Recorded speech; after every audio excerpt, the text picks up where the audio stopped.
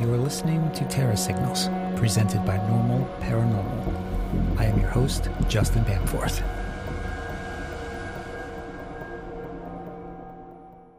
The subject matter in the following episode may not be suitable for all audiences. It contains graphic descriptions of fire fatalities, burn scenes, and crime scene investigations. If you are easily disturbed or sensitive to this sort of content, then the following episode may not be for you. Listener discretion is advised.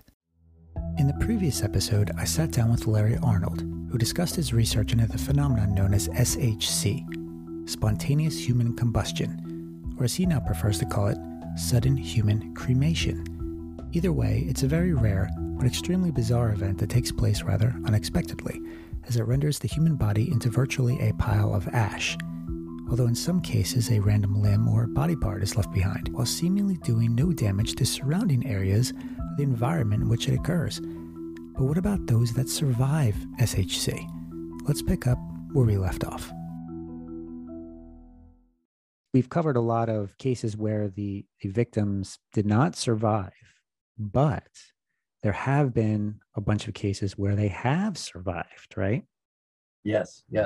At least, let's say it is our assessment and our conclusion that not only does sudden human cremation occur in these remarkable fatality cases, these remarkable fatal fire scenes, but we actually can come back and defend spontaneous human combustion for the survivors of partial bizarre human burnings.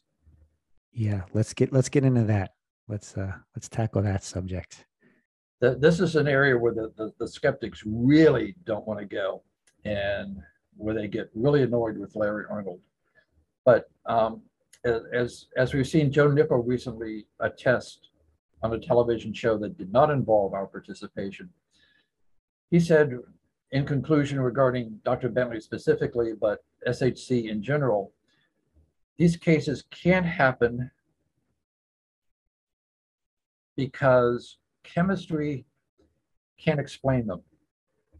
And if chemistry can't explain them, then there's nothing mysterious about them, and it has to fall back on the Wick effect. Well, in making that statement, in our view, Mr. Nickel has inadvertently given himself away as both not a skeptic and not a scientist, because he's stating that everything that there is to know about chemistry is now known. And furthermore, he knows everything there is to know about chemistry, and unable to dismiss chemistry as the means by which these fires occur.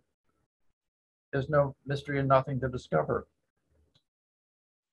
Well, we'll stake our reputation on our 7 decades of living that chemists haven't yet discovered everything about chemistry that there is to discover. And beyond that, why limit your field of inquiry to chemistry? Why not consider biology, electricity, quantum physics, a whole raft of other disciplines that might have some significant bearing on the causes of these incredible fires? Which brings us back to those who survive partial spontaneous human combustion. Yeah, which one do you want to tackle first here? Well, let's start with Jack Angel, because this was the first case that we were able to investigate and conclude that something not only quite remarkable, but something quite unexplainable has happened to this traveling salesman who was asleep one night, or probably several nights, in his motorhome in Savannah, Georgia in 1974. Mr. Angel was happily married at the time, earning a good living as a clothing salesman traveling on the road. He went to sleep expecting to meet with a client the following morning. He told us that he missed that appointment, and when he awakened, he noticed that his right forearm had been burned black, burned to the bone. Yet his pajamas were not damaged.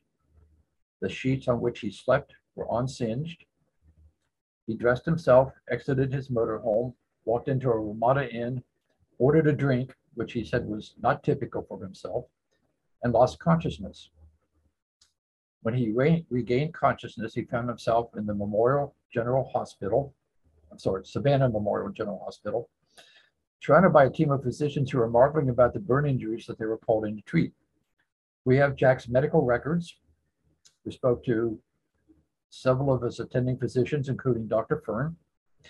The medical records log that Jack Angel's burns to his right forearm, burns to the bone, were quote unquote internal in origin.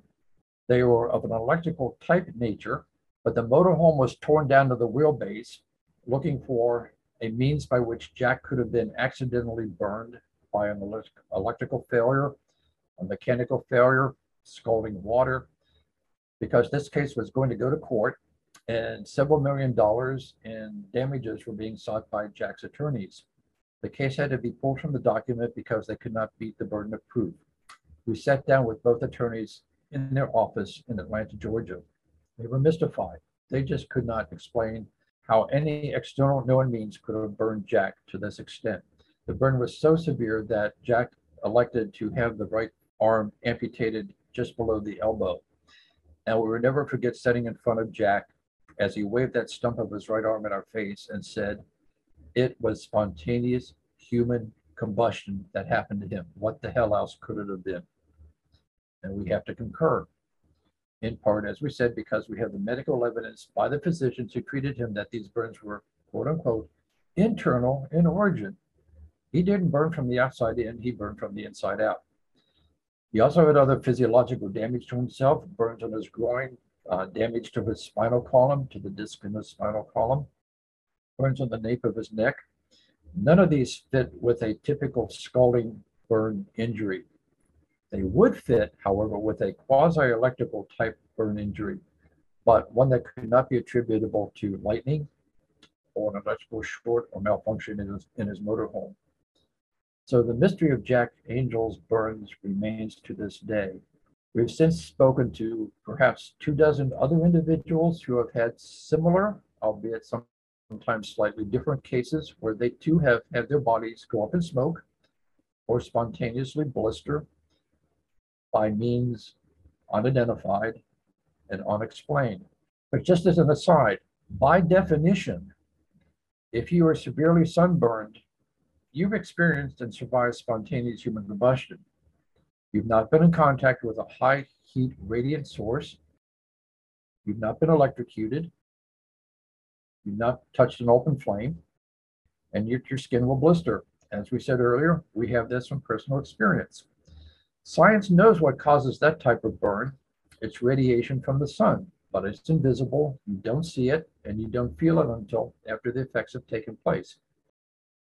This is our definition of spontaneous human combustion. It is the blistering, smoking, or burning of flesh in the absence of a known, identifiable, nearby external burn agent. If you can rule out contact with an open flame or caustic chemicals or radioactive material, high amperage electricity, or a nearby radiant heat source, then a first responder who encounters a case like Alan Conway, Mary Hardy Weiser, Dr. Bentley, George Mott, and the survivors, you need to consider spontaneous human combustion when you file your fire incident report. I want to go back to the Jack Angel case for a minute here. Okay. Let me just recap. Jack Angel, he's a traveling salesman. He's in his motorhome. He's going to meet with a client the next morning. He misses that appointment because he woke up and he saw his arm completely charred. One would think, right, if your arm is burning, wouldn't you wake up from, I don't know, the pain, right? But didn't you bring up a point in your research that a lot of the survivors do not speak of pain? You're correct, Justin. And this is another aspect of the phenomena that belies common sense and strongly suggests to us that this is not a normal oxidizing type of fire process. This is something else. Jack Angel slept through his immolation of his forearm. I think one of the reasons some people, at least, are so put off by the subject is because they think that these victims must have undergone prolonged, agonizing pain, and that for them is understandably emotionally and psychologically distressing, and it's easier just not to have to think about it. But from the research that we've done, which obviously includes talking to survivors of partial SHC, they do not experience the type of agonizing discomfort and pain that you would expect these people to suffer. These fires are not like putting your hand on a hot stove burner. It doesn't hurt. The expression that's been given to us from the survivors, what does it feel like? Well, it's kind of a tingling, like when circulation is cut off in your forearm, or there's a mild heat. Lady in Ohio, she was standing in her kitchen one morning after breakfast, and she felt a mild heat up her back. She turned her head to look toward her shoulder and saw smoke coming from her upper shoulder, her back.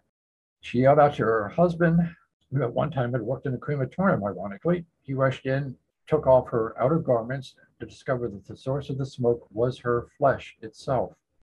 Another similar case happened to Peter Jones. He was sitting on the edge of his bed in 1980, getting dressed to go to work. His wife, Barb, was still in bed beside him. Suddenly, he was engulfed in a billowing plume of whitish gray smoke that emanated from his lower abdomen, from his crotch area. Barb sat upright and said, "What the hell is that?" Her husband said, "I don't know." She patted on his upper thighs, on his back, on his groin to try to put out the quote unquote fire. The smoking eventually ended, and they sat on the bed looking at each other completely bumfuddled. There was no external ignition source available in the bedroom. Later that day, Peter Jones was in his car alone, sitting at a railroad grade crossing, waiting for the train to go by. And for the second time in that day, he told us that his forearms once again began to exude. This time, his forearms exuded the same color of whitish gray smoke, filling up the interior of the car. Peter Jones is a remarkable individual that he can remain calm under the most extenuating and distressful sources of fire. He rolled down the window of his car, vented the smoke. The train went by, the smoking stopped, and he drove home and never told his wife, Barbara, about the second incident until the two of them were watching a program on ABC television in 1980 called That's Incredible, in which we debuted for the first time on television the remarkable fire scene of Dr. Bentley. And Peter turned to his wife and said, "Do you remember what happened to me last October in the bedroom?" And she said, how could I forget it? He told her, "Well, it happened to me twice that day, and I didn't have the courage to tell you until now." So even survivors of this phenomenon are reticent to talk about it. It's been difficult, even when we have been able to identify these individuals, to get them to open up about it because it's baffling, it's bizarre. It certainly opens them up to ridicule, and they don't deserve that. We treat them with the utmost respect because, in our view, they have been experiencing collectively something that mainstream fire science and modern medicine has no answer for. It reminds me of what we were just talking about with the Jack Angel case, because it doesn't stop, or it may not stop at just one event. There may be multiple events to the same individual. There was one that you researched, the Frank Baker case, right? Yes. So let's talk about that one, because Yeah, that okay, Frank Baker. Yeah, before we get into that, the name of the Ohio woman is Kay Fletcher, and her husband's name is Mike. We knew our brain synapses would click in here eventually. Frank Baker, Purple Heart recipient, lived in upstate New York. I'm sorry, not upstate New York, upstate Vermont.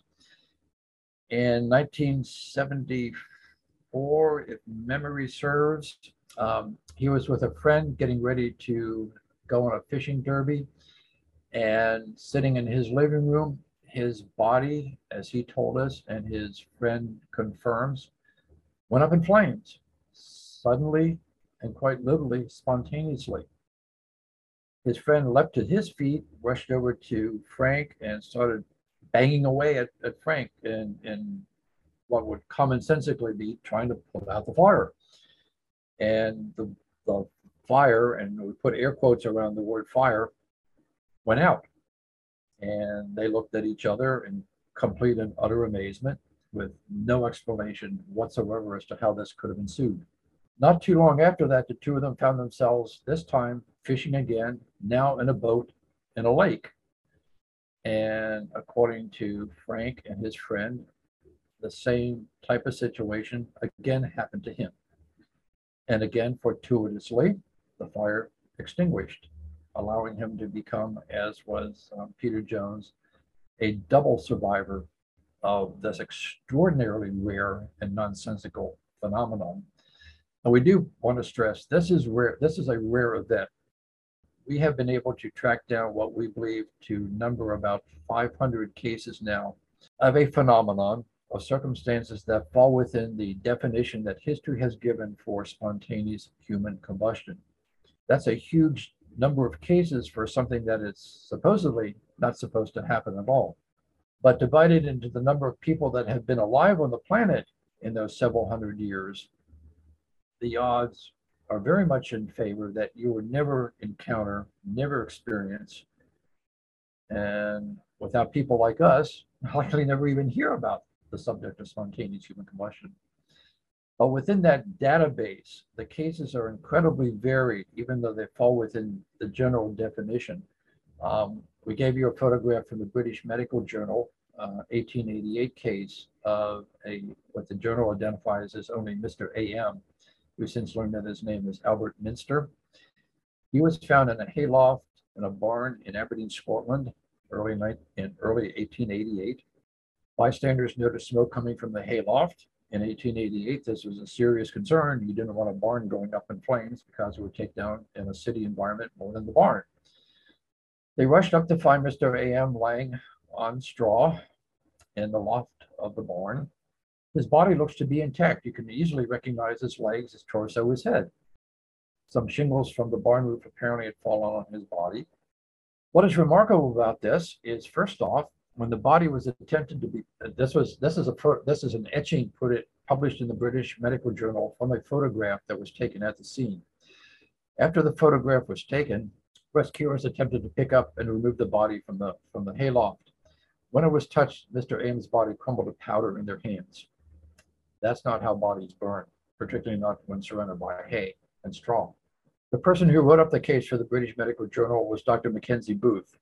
He described and concluded this was an example of one of those rare phenomena called internal ignition, which is another name for spontaneous human combustion. There's another photo here that you had sent me, and forgive me if I'm mispronouncing this. It's a Glasters, three Brit women, yes. or as you call it, the three British babes burning.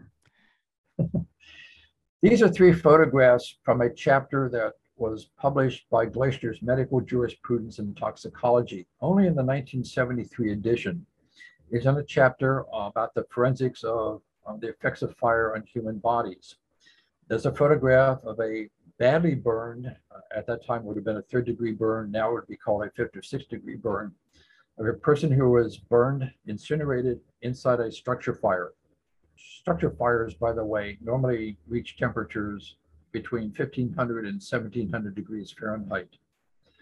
This individual was badly burned, and yet he could be picked up, removed en masse, and taken to a morgue for autopsy. You can make out the legs, the torso, the head, everything is there. The internal organs are there to be autopsied. Looking for scenes of evidence of foul play, looking for evidence of an accelerant, and all that stuff. But in that chapter of Glasters are these three remarkable photographs that belie a conventional, normal fire fatality scene. We have no dates for these photographs. The publishers whom we did contact and who gave us permission to use these photographs in our presentations had no information about the background of these cases, no dates, no places, no names. But they clearly photographically document what history has defined as classic spontaneous human combustion. The photo on the left shows two lower legs in stocking feet intact. Above the calves is an amorphous mound of ash, and yet directly above that amorphous pile of ash, which was the remnants of the woman's body, is a tea towel draped over an open drawer. That tea towel is unaffected whatsoever. The photograph in the middle is of a lady who was seated in a chair. The chair cushion is burned away down to the springs. But it looks to us like the body, the torso and the lower anatomy was burned away so that the top half intact became top heavy and tumbled off the chair and fell onto the floor. Her shoulders, forearms, and head are intact. At the other extreme of that anatomy are 2 feet intact, but everything else in between is incinerated to ashes and unidentifiable material. The photograph at the right, clearly a female, nylon stockings on her lower legs. Above the knees, once again, is a charred residue of non-identifiable anatomical remains until you get to a partial hand burned off at the wrist and a skull that appears to have been severed in half, somewhat reminiscent of the Dr. Bentley fire scene. We would so much like to know more about each of these 3 cases. How old were they? Was there any history of alcohol abuse or smoking? Could there have been an arson murder? Highly, highly unlikely, because again, you would need a high temperature accelerant to do this kind of damage to the body. Was there damage to the ceiling overhead? We wager not, but we simply don't know. While we have identified some 500 cases in our research over the past 40 some years, we absolutely do know that more cases of this phenomenon have occurred that we have been unable to identify. We've had rumors, allegations, hearsay, hints that, this firefighter heard about a case when he attended a fire seminar that happened in Florida, or a case that happened in Colorado, or a case that happened in Indiana, or another case that happened in California. We've not been able to track these cases down, but we know they exist. Unfortunately, it's been easier for many in the fire service industry who, as we said about the fire inspector in Philadelphia, are so nonplussed, so disturbed, so unnerved by these remarkable fire scenes that it is more comfortable psychologically and emotionally for them to mentally, if not physically, sweep the ashes under the rug, so to speak, and forget about it, than to do what they are hired to do as professionals, which is to investigate fires, regardless of how conventional or how unconventional the fire may be. That's where we come in. Even though what we have in front of us is a very rare phenomenon, at least the known cases, right? There may be, like you alluded to, there may be a lot more cases. This may not be quite as extremely, extremely rare. It may be more common than we would like to admit, or maybe than we can understand or fathom. A lot of the cases, though, these are older cases. What about today? Have there been any of recent times that we can point to? Yeah, we'll argue first that all the cases that we've detailed with you are recent, from the 1950s and onward. The most recent case we are wanting to stake our research and reputation on occurred in Oklahoma in 2013. Classic case. We did not include the photograph there because there are still issues with the next of kin. We flew to Oklahoma. We met with the first responders, with the fire chief, with the sheriff, who raised the possibility that this fire fatality was indeed spontaneous human combustion.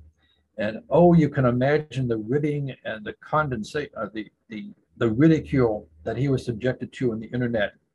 He's a rube. He's an Okie. He doesn't know what he's talking about. Spontaneous human combustion? Can't be. What a stupid sheriff he is. Well, what the critics didn't know was that Sheriff Lockhart, before becoming sheriff of Sequoyah County, had spent 20 years as an arson investigator. He knew what fire scenes are supposed to look like. He knew how bodies are supposed to burn. And this one belied everything that he understood should be encountered at a fatal fire scene. As the fire chief told us, direct quote, "This fire began in and ended at the body." Fire was extremely localized. In this case, the head and upper shoulders did remain. The lower feet, the feet and parts of the lower legs remained, but the rest of the body had pretty much burned through a hole in his kitchen floor. This happened right next to the gentleman's refrigerator. The refrigerator has just a minor bit of caramel colored discoloration on part of the refrigerator door. No other damage. No damage, no indication of a heat source or flame source in the kitchen stove. or anywhere else in the gentleman's living space. Again, no damage overhead. This gentleman, as we suggested others have, did not burn up or burn down. As we said, we flew out to meet with the first responders and desperately wanted to meet with the family members to learn more about this individual's background. He was a heavy smoker. He was a heavy consumer of alcohol, to the extent that we were told he drank some 30 cans of beer a day, which is beyond our comprehension. And we like beer, but 30 cans a day, we can't fathom that. That's as baffling as SHC is itself. But anyway, that's what we were told. Did he have a medical history that would help? Did he have any kind of medical conditions? Was he on any kind of medication? What was his psychological background? What was his emotional background? We're looking for any kind of clue that would help us understand what force, what factors, what situations lend themselves to producing such an anomalous fire fatality. We almost got the cooperation, but en route to an interview that was scheduled with the family members, we got a phone call that said, "Nope, we've changed our mind, don't come." Well, we went anyway, but could not persuade them face to face. So as much as we had hoped to have some information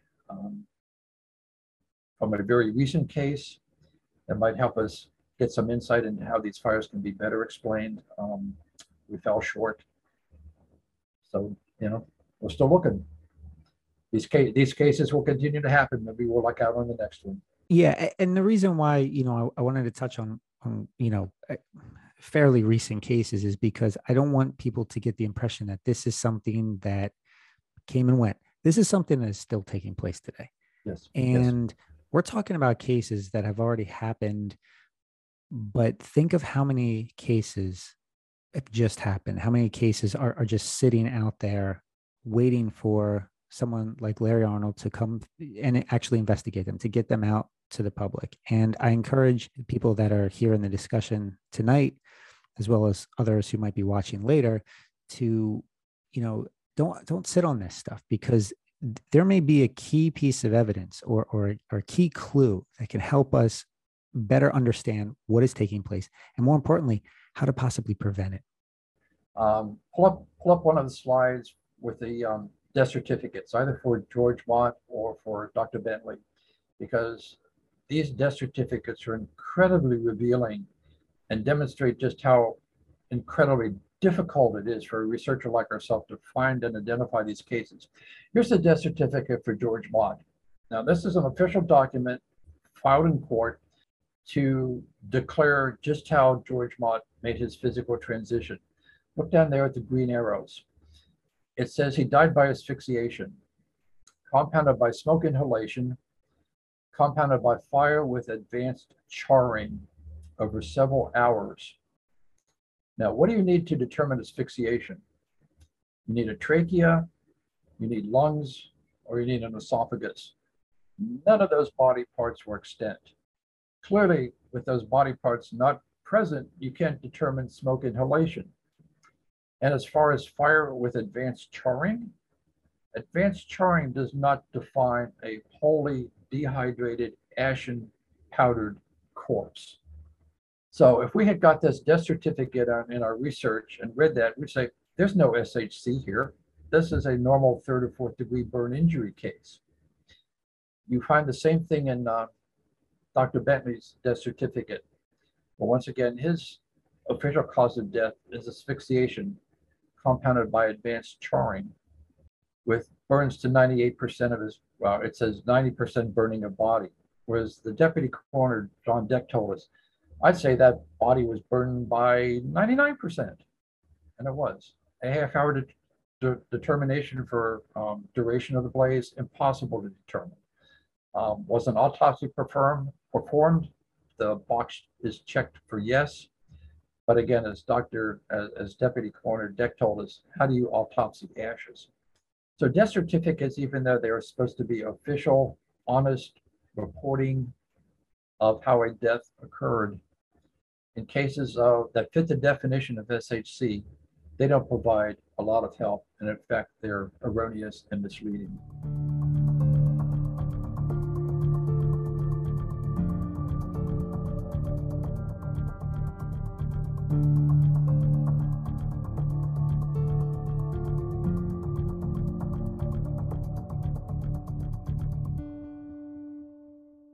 Have you ever found any evidence to suggest that our own federal government might be interested in this topic? Oh, wow. What an interesting question. Um, what comes to mind is a flight back from the West Coast where we had done a television show. We were sitting with a gentleman, and conversation eventually led to why we had been in California. And of course, we talked about SHC. And he says, I work for the government. And I've heard about this, and his comments were quite cryptic and rather general, but he led us to believe that parts of our government does know about this phenomenon and quite possibly had done research about it. Now, the military, the US Army has developed weaponry that can project sound waves at a distance that will cause intense internal thermal heating of the target, disabling that disabling that person. So we have developed, the US government has developed weaponry, we suppose technically, if tuned strongly enough, could actually burn the individual, not just create injurious, debilitating heat injury to that individual. That's as far as we can go. We did contact the FBI through Freedom of Information regarding information for the Reeser case, because ostensibly it was said at the time that remains of Mrs. Reeser had been sent to the FBI lab for analysis. We wanted that information. What we got back was a folder that was incomplete. We know that for a fact, and contained a lot of photographs that, to the best of our ability, have no applicability, no relevance whatsoever to the Reeser fire scene. So things in the government are a little weird when it comes to this subject, and that's about as much as we can say about it. Have you ever had, since we're on this topic, have you yourself ever been actively told to keep quiet or stop pursuing a particular case? I think, Justin, you're the first person that ever posed that question to us. Let us ponder that for a moment. At this moment, we don't consciously recall any incident where we have been flat out told to drop the investigation. We were approached several years ago as a potential expert witness to a case that the defense thought was spontaneous combustion, and the prosecution was trying to find an external cause for an insurance settlement. Before we got to appear in court, we were told the case had been settled out of court, so we did not have the opportunity to testify. We don't know what that case was about. That's not quite being told, shut up. Many of our critics would wish that we would shut up and go away, that's for certain. But other than being ushered out of the fire inspector's office in Philadelphia after we showed him the photographs, and he said his response would be, I'd go out, get drunk, and forget about it. We were escorted out of the office, down the elevator, and literally walked to the sidewalk, and the door was shut behind us. That's as close probably as we can currently recall being ostracized or told not to pursue the subject further. Since we are on the subject of alcohol with some of these cases, including the one in Oklahoma, there's a rare syndrome that some have called auto brewery syndrome, which is like a gut fermentation syndrome, sometimes called drunkenness disease. I don't know how familiar you are with that, but is it possible that some of these subjects may have had this, or like that their system was like, alcohol in some way, and that's what could have led to these flammable conditions?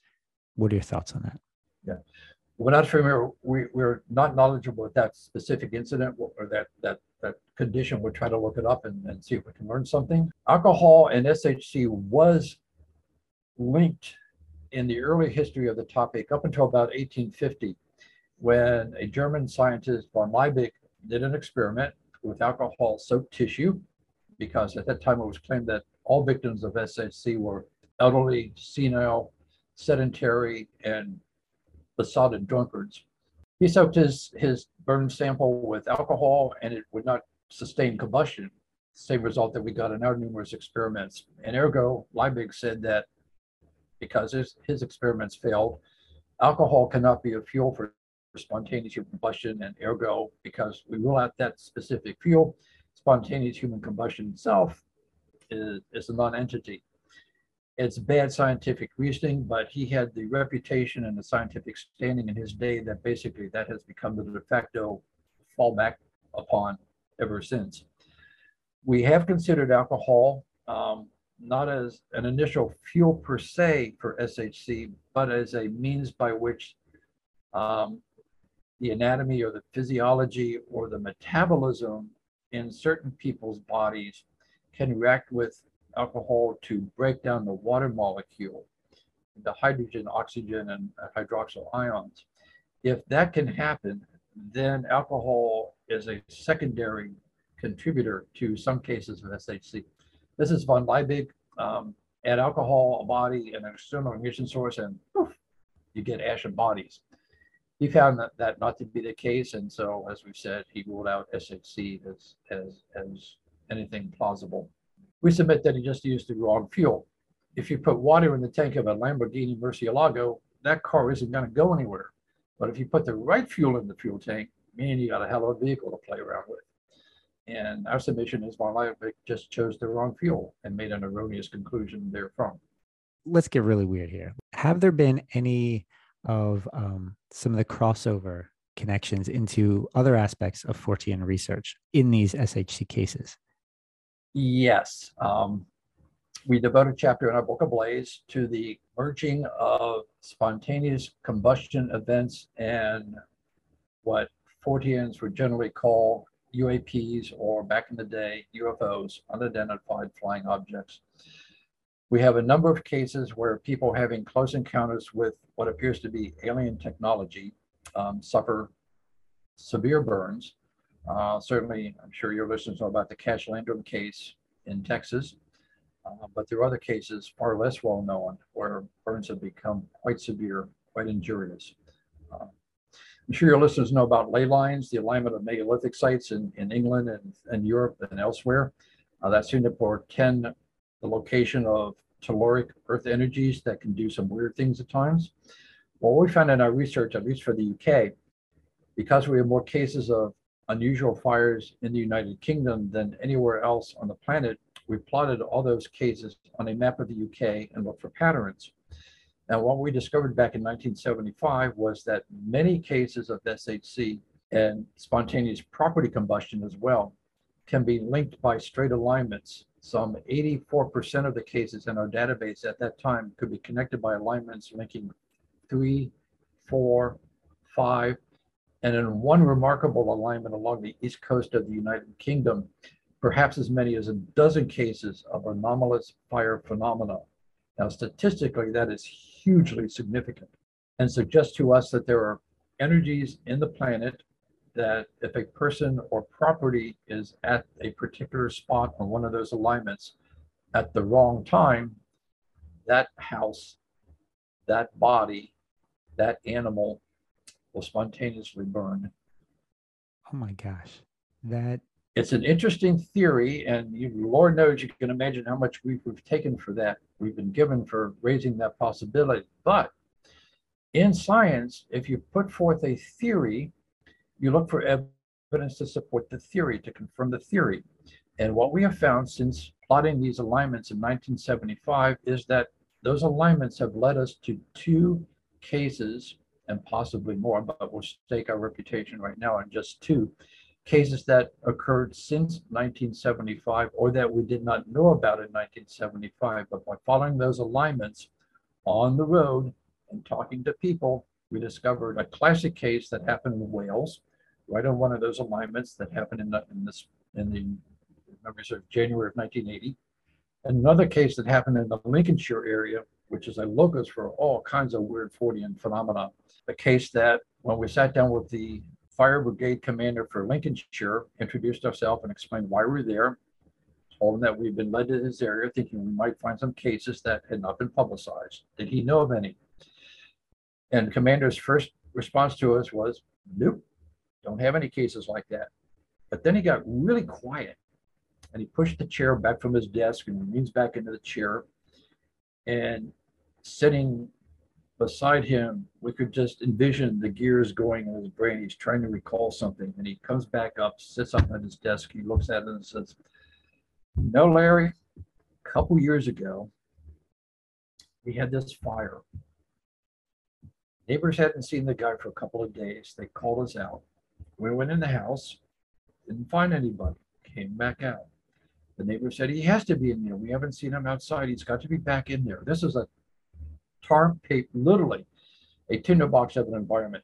Oiled paper for the windows, stacks of newspapers, whole masses of combustible material in the house. Fire crew goes back in. Can't find him. Come back out. He's got to be in there, they're told. They go in a third time. They find him the third time. What they found was a pile of ash between stacks of newspapers, unburned. And the firemen had literally walked through his ashen remains looking for his body. The body had burned to powder between stacks of unburned newspaper. How do you explain that? I mean, not by oxidizing combustion, certainly not by the wick effect. That is unbelievable. We look at fire patterns, and we talk to the first responders, and we talk to other firefighters who have expertise in structure fires, and ask them, do these fire patterns make any sense to you?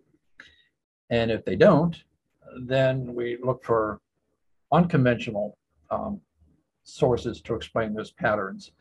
In poltergeist fires in particular, it's easier to come up with a non-conventional situation. There was a fire down in Warncliffe, West Virginia, that we had the privilege to go down and investigate. This is a case where the Gene Clemens family was having spontaneous fires erupt out of wall outlets after the electricity had been killed at the power pole, of children's clothing and toys, bedding materials erupting in open flame combustion. By the time we got down there, we missed, sadly, by one day, the last documented open flame combustion event. This was when firemen went into the house. This was after power had been killed to the entire property. They were milling around and were told that a mattress in a back bedroom had suddenly erupted into flame. As they're running down the hallway to get the mattress out of the house, one of the firemen looks into the bathroom along the hallway, and notices some towels hanging on a wooden towel rack. Everything's intact. They get to the end of the hall, get the burning mattress. As they're bringing that burning mattress back down the hallway, fireman looks in the bathroom, and now those towels on the wooden rack are aflame. They have to get those out as well. As we said, we missed being able to document and personally witness the open flame combustion by one day. But while we were down there in Warncliffe, fire chief got a call from another property saying that a mattress at that house was exhibiting odd thermal phenomena. We accompanied the fire crew to that house, and with them can attest that in the mattress in that household, there was a hot spot that was moving around within the mattress. You could hold your hand above the mattress and follow the heat migrating through that mattress. Very strange, very bizarre. In the Clemens house, the Clemens fires fit the concept of a poltergeist fire, yes. As far as this mattress with the thermal issues, it doesn't fit anything that we know about. It was kind of a standalone. Now, what we did do when we were down there, we asked the fire department if they had heard about any other similar fires or responded to any other similar fires. And Grimmett paused for a moment. He says, yeah, there have been a couple. And we plotted them on a topo map. And what we discovered was that most of the fires could be connected by two circles, each circle a mile in diameter. Now, once again, this brings us back to the concept of the cartography of combustion. That some of these very inexplicable, bizarre fires form geometric patterns, circles or alignments on the terrain, suggesting that the energy is telluric in nature. But this is a concept that is so alien to mainstream fire science that they just don't know what to do with it, which is another problem for the kind of research that we try to pursue. The mental conditions of a victim, the medications that the victim might be on, the nature of the property, weather, environmental factors, these things are not recorded in normal fire log reports. If we think it's SHC, we're certainly looking for evidence of apparently intense high heat, and yet the absence of the kind of surrounding damage to combustibles that such a high heat source should have produced. We're looking for the absence of noxious odor of burned flesh, in these cases that fit the definition of SHC, either there is a sweet aroma present or there is no odor reported at all. We are looking, if there was an eyewitness, we're asking for colors of the quote unquote fire, the flames. One case, there's a bluish green flame having been reported. We have reports of a silver argent colored flame, but most often what we hear are reports of a bright electric blue colored fire, the color that you see at the tip of an acetylene welding torch when it's lit. So that is suggesting to us that we're dealing once again with not an oxidizing type of combustion event, but something that's bioelectrical or some kind of bioenergy phenomenon, perhaps something at the quantum level. All right. So I don't want to forget about this too. The possibility that, when you talk about like chi energy, right? And you brought up in some of these cases that were witnessed, they saw this bluish green flame from the abdomen region. That is where chi is believed to be housed, right? Again, purely speculation, but do you think that there's a connection to the chi? Excellent question. And the answer is a simple, unequivocal yes. Not for all cases, but for some cases, absolutely. That is a credible theory to pursue. And we have good reason to believe that in some cases, this is exactly the best explanation for what happened to some of these individuals. The reason we say that is in part documented in a chapter in our book about chi, prana, and these quasi-electrical energies that all living beings, we believe, possess. It's part of what makes the person alive.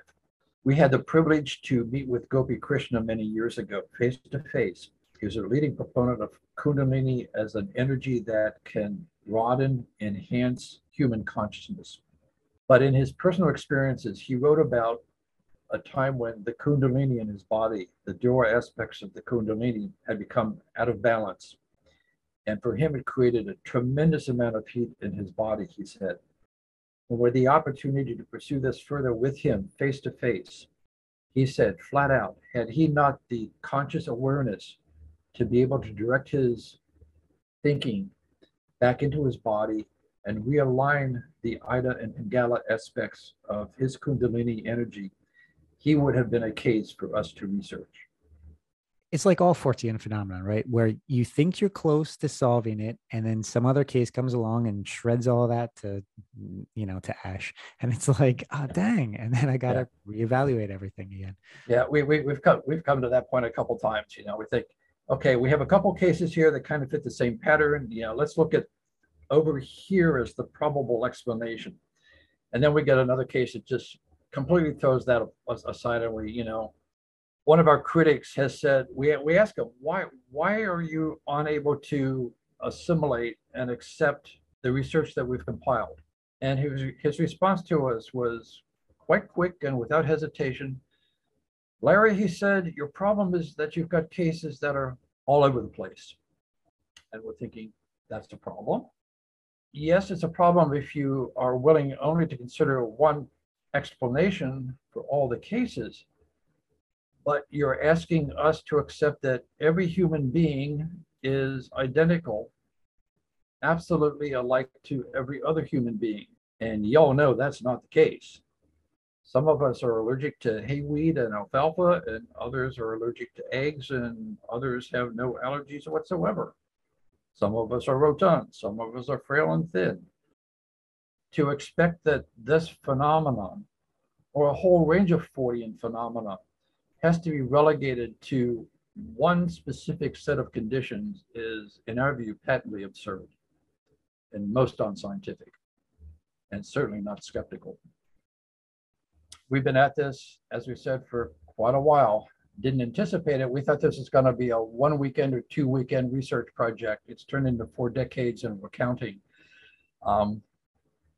If our research was slovenly, if we weren't particular about the details, oh yeah, this guy burned up, okay, it's got to be SHC. If that was the kind of research that we did, we would expect to be dismissed. We honestly submit to you that if you look at a blaze, you're going to learn things that you did not know about human history, you were not exposed to in your education at whatever level.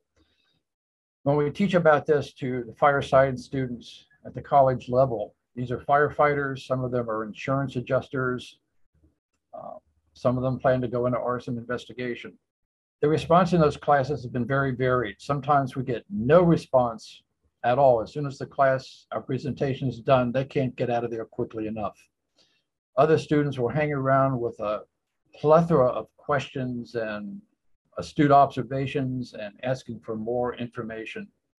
We applaud those people because that's how this enigma is someday going to be solved, by asking enough questions and asking the right questions. But it has become frustrating when we deal with naysayers and debunkers who get a lot of airtime and come up with the same inane, inept, stupid explanations that can be disproven by any crematorium operator. You know, if people could be burned up so easily by dropping a cigarette on themselves, a crematorium operator would buy a pack of cigarettes and go to the bank and get a free box of matches, drop a match or a cigarette on the customer, if you will, walk away for a leisurely lunch, and come back to find a pile of powder on the morgue table.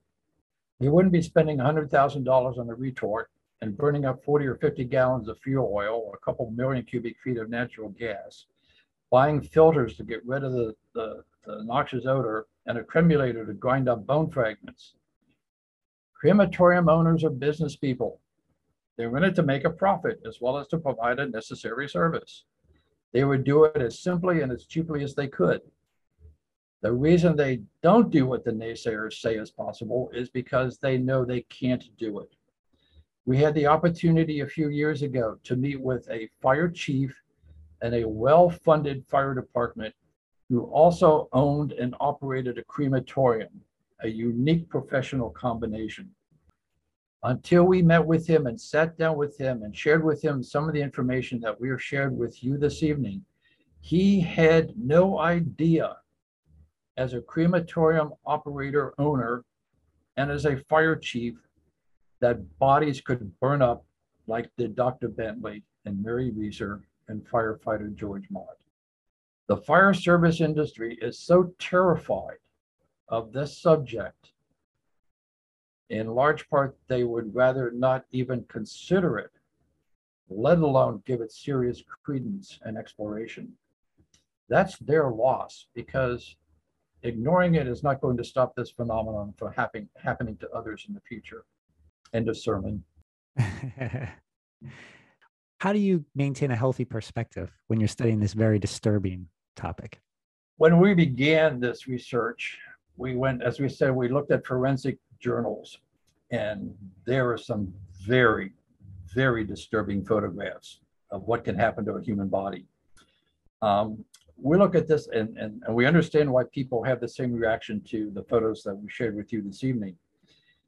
We come at this from a detached position of curiosity and wanting to find answers. So the emotional aspect of these cases doesn't impact us as we understand it can and does impact others.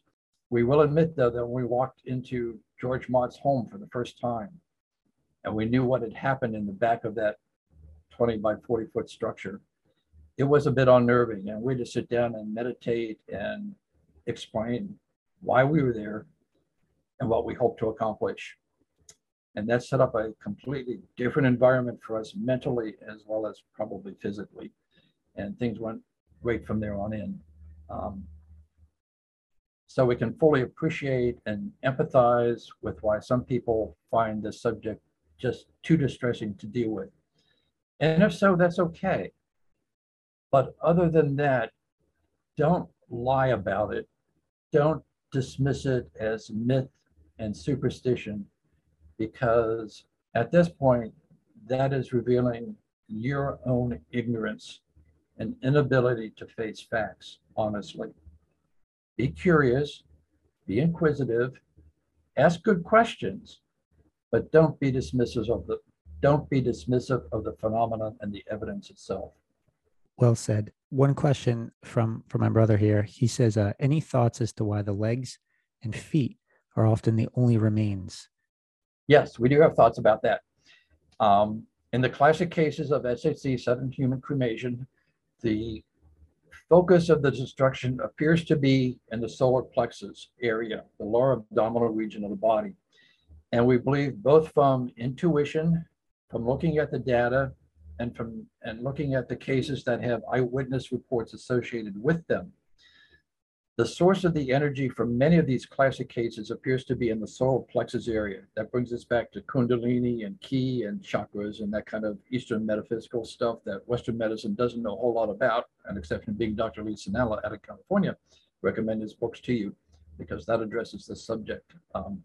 But if that is the locus of the energy, it appears to us that that energy, once it is triggered, once it is released, it radiates outward like a fireball, perhaps a foot radius.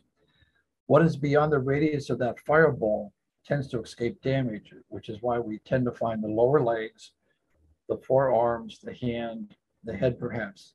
But what's in between is disintegrated in this fireball of some kind of quasi-radiant, quasi-pranic energies.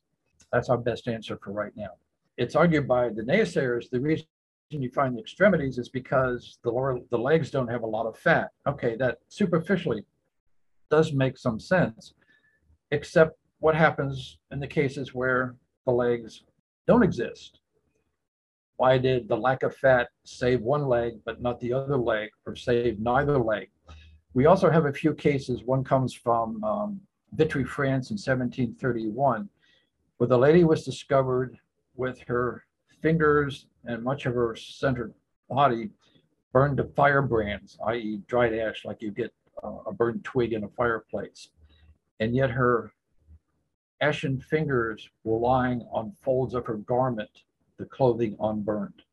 Go figure that one out. This whole conversation tonight has been absolutely fascinating. How can people get a hold of you?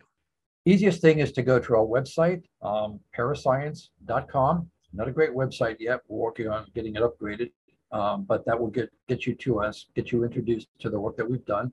And there you'll find our email address, and you can use that to email us. We're eager to hear from anybody who's got ideas, suggestions, questions, doubts, open to doubts, or best of all, might have a suggestion as to a lead for a case that we don't yet know about, but would be eager to pursue.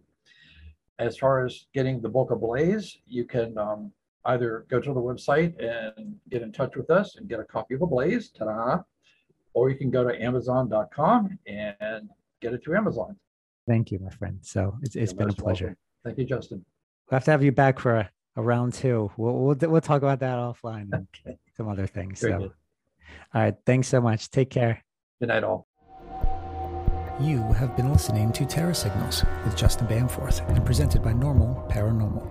For more on this show and other topics of high strangeness, please visit normalparanormal.org or visit the program website at terrorsignals.com.